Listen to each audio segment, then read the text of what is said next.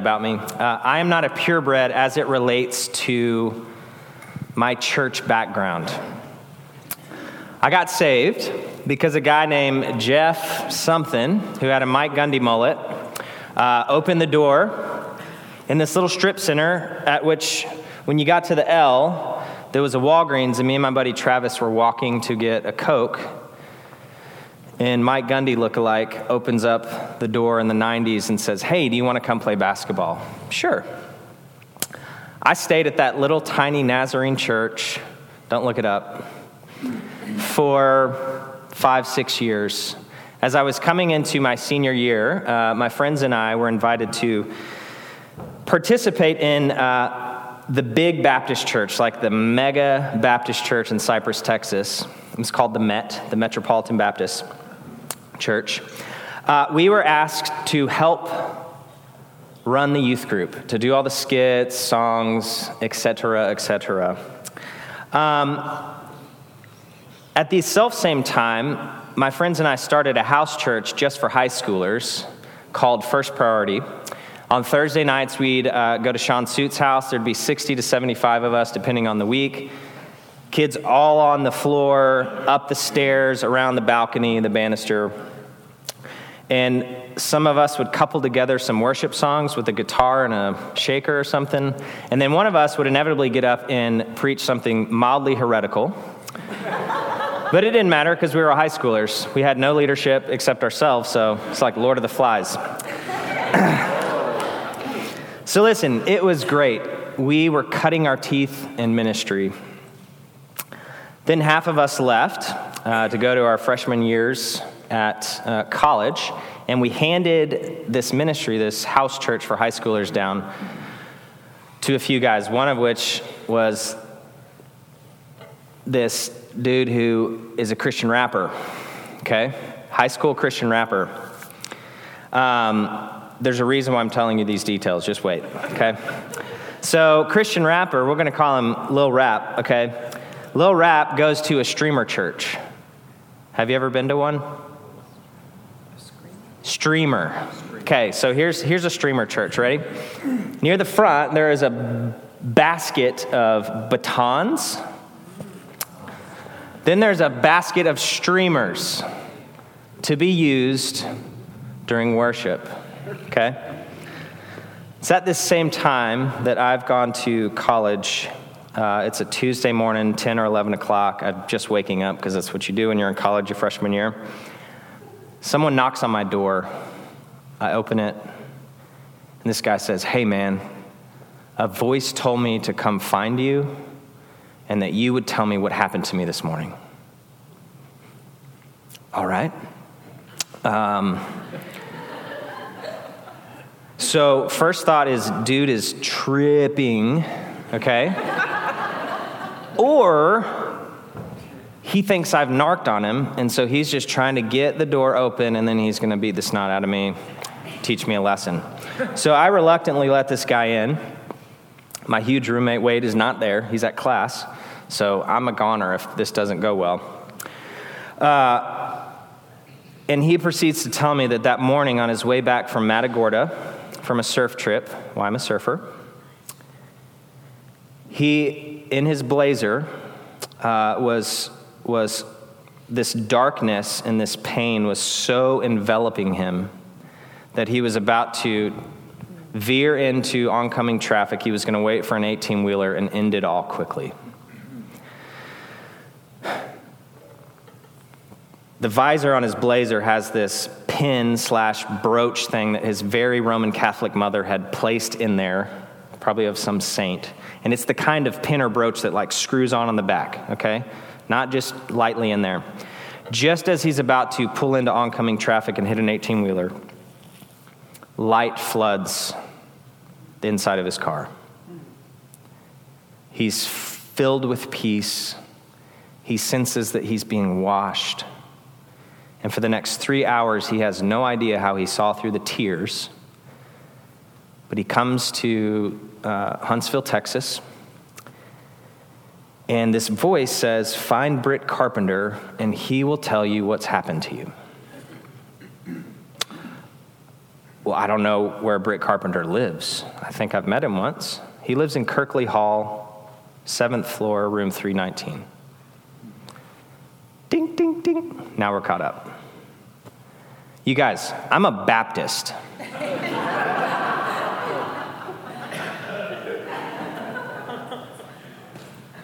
I am a Baptist, okay? Kidding / not kidding, I don't think I've even heard of the Holy Spirit at this point in my faith journey. Well, in the next month or two, my new friend Drew is navigating his new birth, and he keeps saying things like, man, God is speaking to me, like he's telling me to do all this stuff, and I'm still a Baptist, so I'm like, I don't know. I can't really argue with what happened to you, though, because you've quit cold turkey all the things, like just like that. So something's happening. I can't really refute it, but I also don't trust it, okay? Well, that's May. This happens in late April. Now we're at May. We're finished with our freshman year.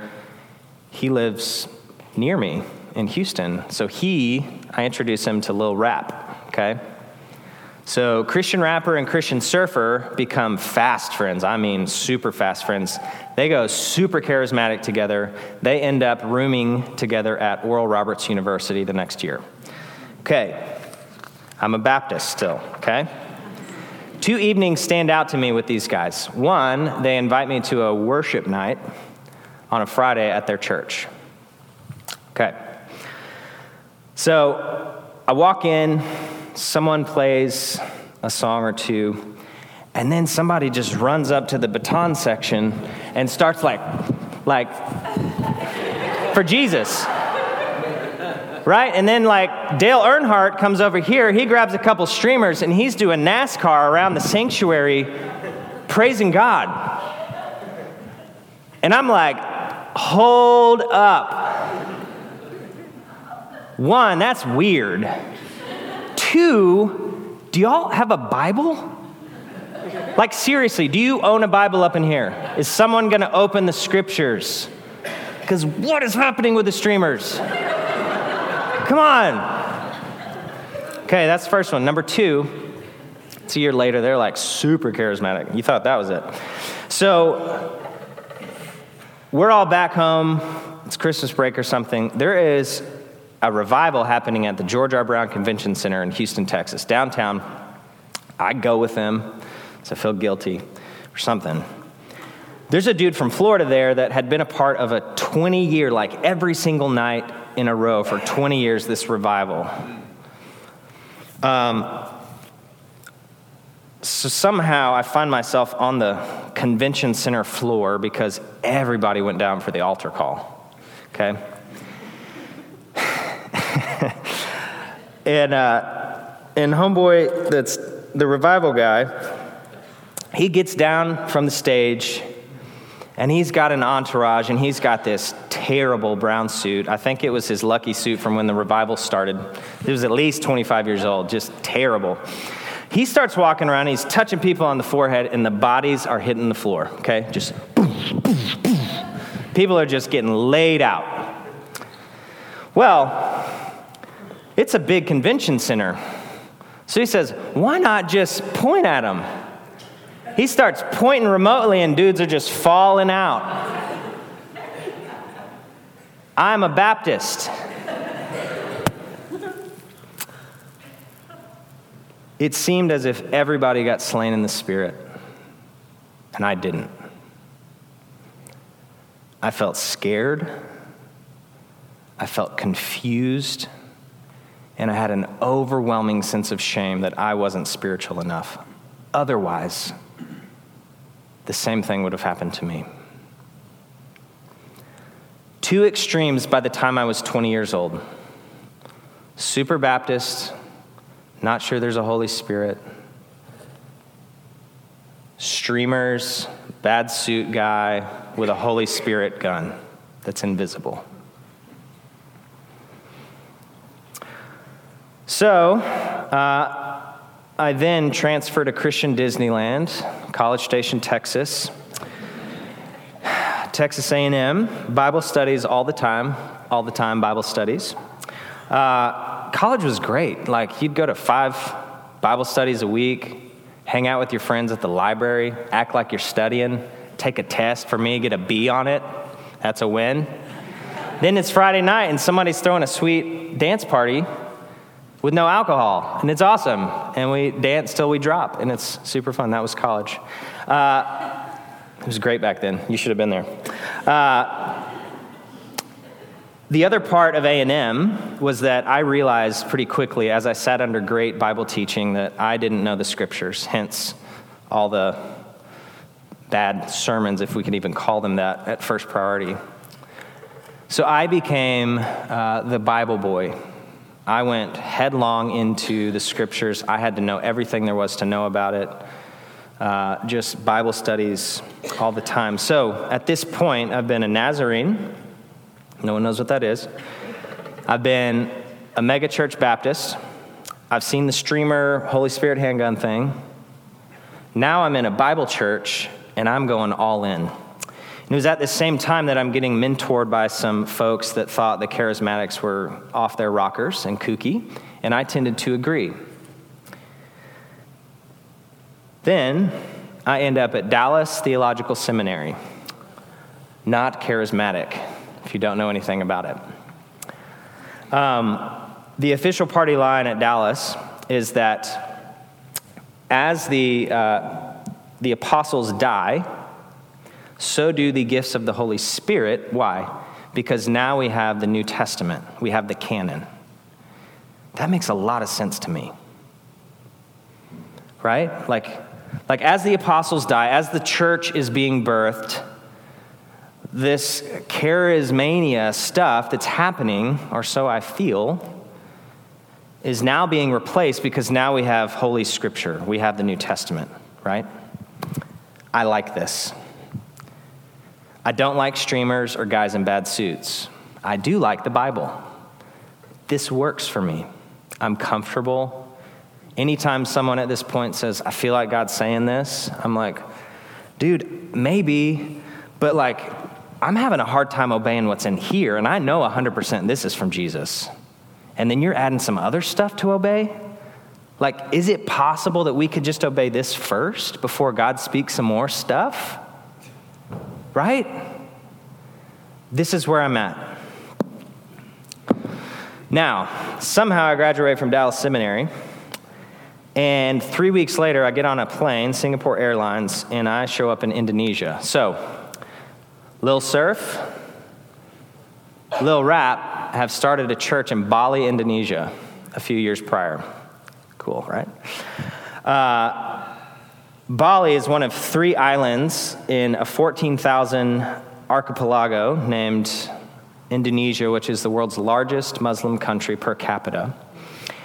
And I show up there straight from Dallas as a cessationist, sorta, okay? So I think the sign gifts are probably gone. I know this is from Jesus for sure.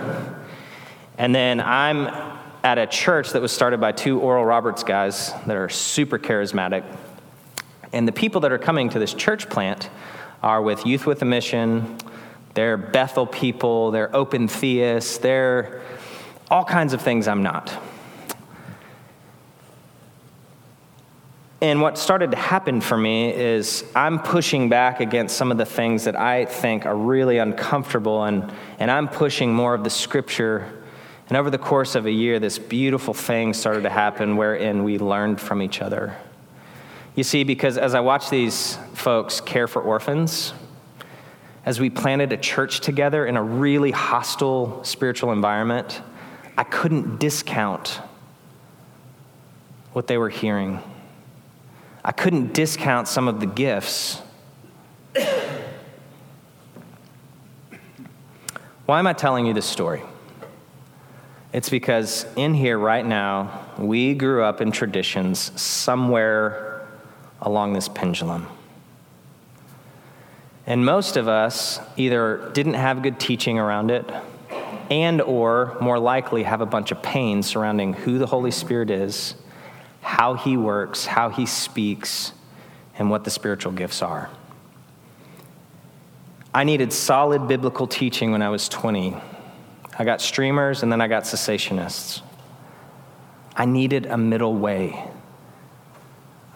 And the reason why we're doing this sermon series on Corinthians 12 through 14 is that we need solid, robust teaching rooted in the sufficiency of the Scriptures that allows the Bible to speak for itself about the person and work of the Holy Spirit and the gifts.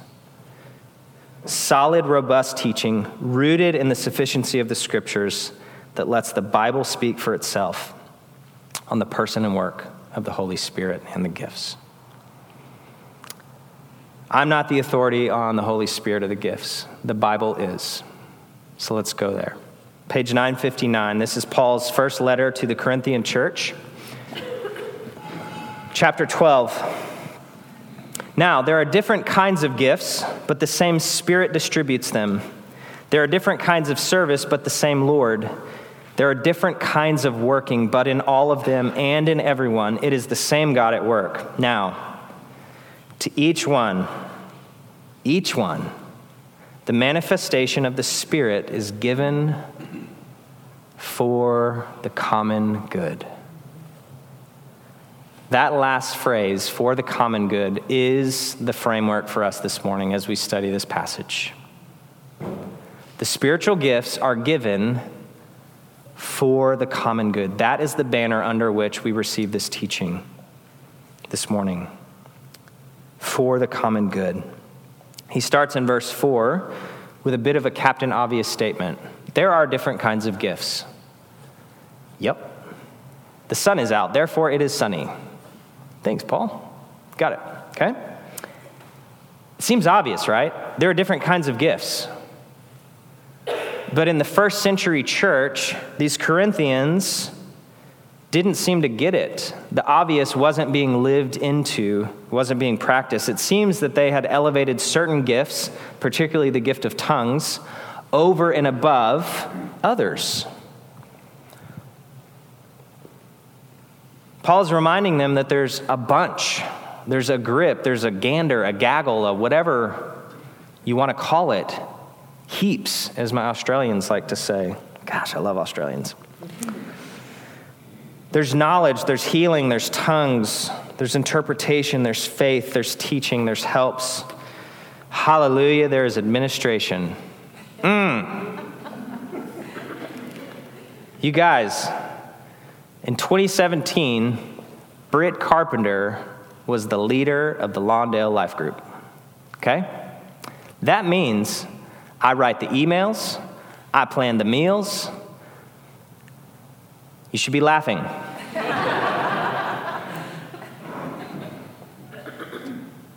This is not what Britt does. Like, I think for an entire year, I didn't get one email right. Like, I even left my wife off the email. Like, enter Ann Guerrero, Melissa Chalfant. They come alongside me and they say, hey, we actually have this gift. Can we help? Now our life group works like a dream. Thank you. Thank you. One body, many parts. Paul is reminding the Corinthians that there's more than just the gift of tongues. And I don't want to spend too much time on the gifts themselves. Paul's going to get there in the coming verses. But what's pertinent to us is the setup. What Paul is getting at, the point of verses 4 through 7 and 11, is that the Holy Spirit is behind them all. As we think about the gifts, the Holy Spirit is behind them all. There are different kinds of gifts. There are varieties of gifts. 4b. But the same Spirit distributes them. The Holy Spirit distributes the spiritual gifts. It's not up to you. It's not up to you. The Holy Spirit distributes the gifts as He determines. Some dude in a bad brown suit can't impart a spiritual gift to you. Do you understand this? Because I didn't. Solid biblical teaching rooted in the sufficiency of the Scriptures that let the Bible speak for itself. The Holy Spirit distributes the gifts It's not up to you. It's not up to someone else. And there is some teaching out there right now that says if you do not have the gift of tongues, you are not a believer. False, false, false. It's false. It's false. There's also teaching that says, that one gift that looks really cool, if you just pray with the right formula and you pray really hard, you'll get it. False. Holy Scripture says, as the Spirit distributes them. I can pray till I'm blue in the face for the gift of physical healing. If the Holy Spirit has not distributed that to me, it ain't going to happen. Okay? That doesn't mean God won't use my prayers, some one-offs, and do some healing, but the gift itself has to be distributed by the Holy Spirit. Verse 5. There are different kinds of service, but the same Lord. The Holy Spirit is the Lord. He is God. He's the third member of the Trinity. The Apostles' Creed says it very plainly. I believe in the Holy Spirit. Again, the first 8 years of my life, I didn't know who the Holy Spirit was. I had him. No one taught me about him. Now, there are different kinds of working, verse 6, but in all of them and in everyone, it is the same God at work. Do you see it? Verse 4, the same Spirit. Verse 5, the same Lord. Verse 6 now, the same God. It is the same Spirit, the same Lord, the same God that distributes the gifts as he wills. Why? So that a few of us can get up front and get really popular, right? No. Verse 7 is the answer. Now to each one, the manifestation of the Spirit is given. Why? For the common good. That's why the gifts are here. Manifestation is a trigger word for me because of the streamers. Serious. It really is a trigger word for me. So I looked it up in the Oxford Dictionary. A version or incarnation of something or someone. Love that. The late Latin verb manifestare says it this way: to make public. So the gifts are manifestations of the Holy Spirit that point us to Jesus, who came to point us to who? The Father. It's the Trinity. The gifts are the manifestations of the Holy Spirit that point us to Jesus, who told us about the Father. And so for us this morning, to every individual who is a follower of Christ, you have been uniquely gifted by God. Every person who is a child of God has been gifted with at least one spiritual gift. Why? For the common good. For the common good. Now, we are a lot like the Corinthians as American Christians. We have elevated certain gifts. In some circles, it's the tongues thing. In Baptist Bible circles, it's the teaching gifts. We need them all. What we've done is we've said, man, I really like that gift. That one looks cool. That one looks fun. And what we've done, Matt Chandler says, I love this, he says, when we elevate other things and when we desire the other gifts that we don't have, it paralyzes us and turns us into spectators rather than participants. If you're wondering why your Christianity is boring, it's because you're a spectator. I'm having a blast up here, by the way. I don't know if you guys are. I'm having a blast. Anne somehow has a blast writing perfect emails every time. I don't know how she does it, but the Spirit distributed it to her, not to me. And I tried to live into her gifting, and it was terrible. Don't let me do that again, people. I can't do emails. We become spectators rather than participants. All these gifts are, as the Oxford Dictionary defines it, the incarnation of someone, the making public of the spiritual reality of our new birth. The promised Holy Spirit who leads us into all truth by reminding us of all that Jesus taught, John 15 through 17. And he gives each one of us for the common good to do what? To build up Jesus' bride, the church, as we go on mission, making disciples, developing kingdom leaders in the marketplace, in our neighborhoods, and in our schools. Frat snap.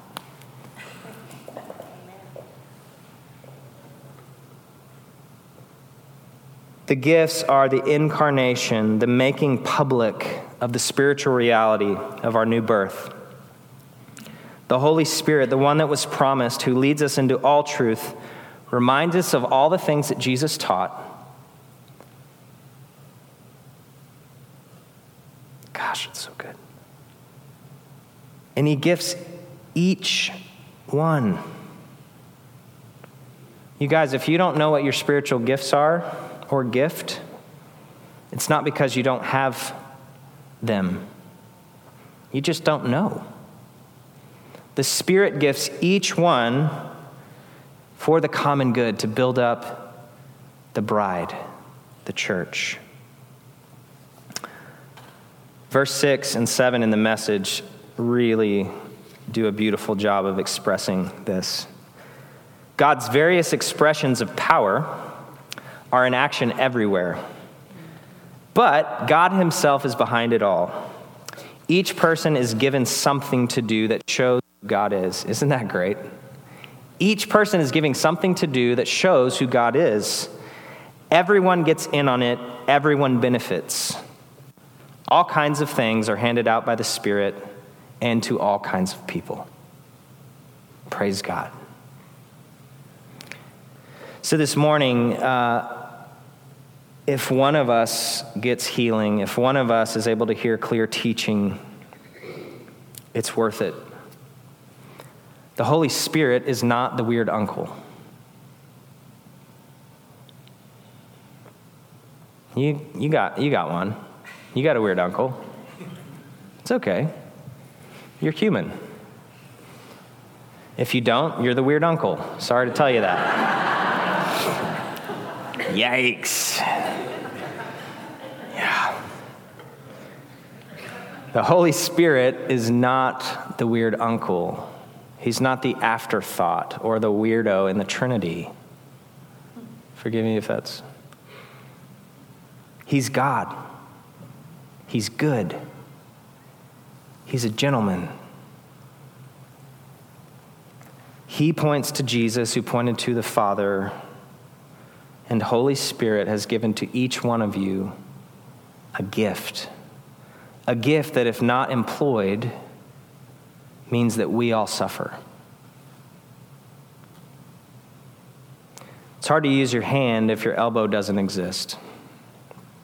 5th grade, Brian Bordano, I don't know why. I don't remember doing anything wrong to him. He gives me a little off the deck of the monkey bars. When I came to, my arm was behind me here. Not good. And when I turned around, the hand just kind of... These two bones, the radius and the ulna, were in two, as it were. Hence, my hand would not work. And I screamed like crazy, as you can imagine. One body, many parts. If you guys aren't using your gift or gifts, we are suffering. I can't be a part of a life group if I have to do the emails. Doesn't work. Everybody suffers. Thank you. Thank you. Now, you remember that sufficiency of Scripture piece that we talked about? Well, here's where I had to be pushed in love. Not all things are a matter of information. Some things are a matter of power. When Oma, which means grandmother, at the orphanage in Bali would get possessed, every full moon, because that's when the Hindus would do their full moon festivals. You can imagine how it would go if I went there and I doled out some information. You know, Oma, I really think you ought to be living into and remembering the 5 points of Calvinism, because I really think that's going to help this demonic thing go away. Some things don't get accomplished with information. They're accomplished through power. For we did not come to you with cleverness of speech, 1 Corinthians 2, but in demonstration of the Spirit and of power, so that, listen to this, so that your faith might not rest in the wisdom of men, but in the power of God.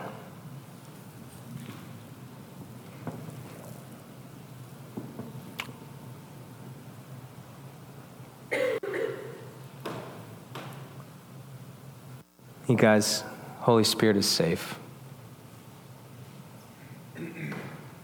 He's good. He's part of the Trinity, which means he's God.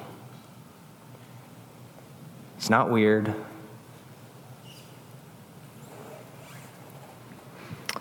As we come to the table this morning, let us remember what Jesus said. He made this audacious point to his disciples. He said, "It's actually good. I'm going to go away in a little while, and it's actually better for you that I leave." This is the Messiah speaking. Can you imagine the disciples when they're hearing, "Lord, why would you go away? How could this be good?" He said, "This is actually for your good, because I will send the promised Holy Spirit, the Paraclete, the Counselor, the Friend, to be with you and in you."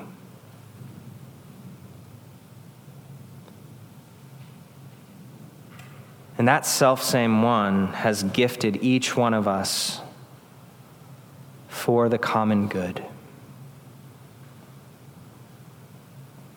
Lord, thank you for your word. Thank you that in a clear, plain reading, the Holy Spirit is there.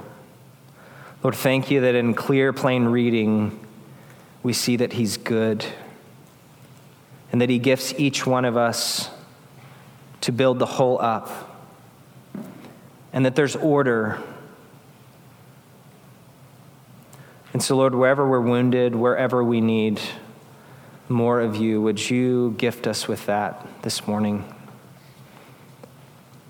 Lord, as we go to the table, as we take the bread and the wine, we remember your sacrifice for us, Jesus. Lord, we just confess that we need you. Come, Holy Spirit, fill us afresh. Remind us of all that Jesus taught.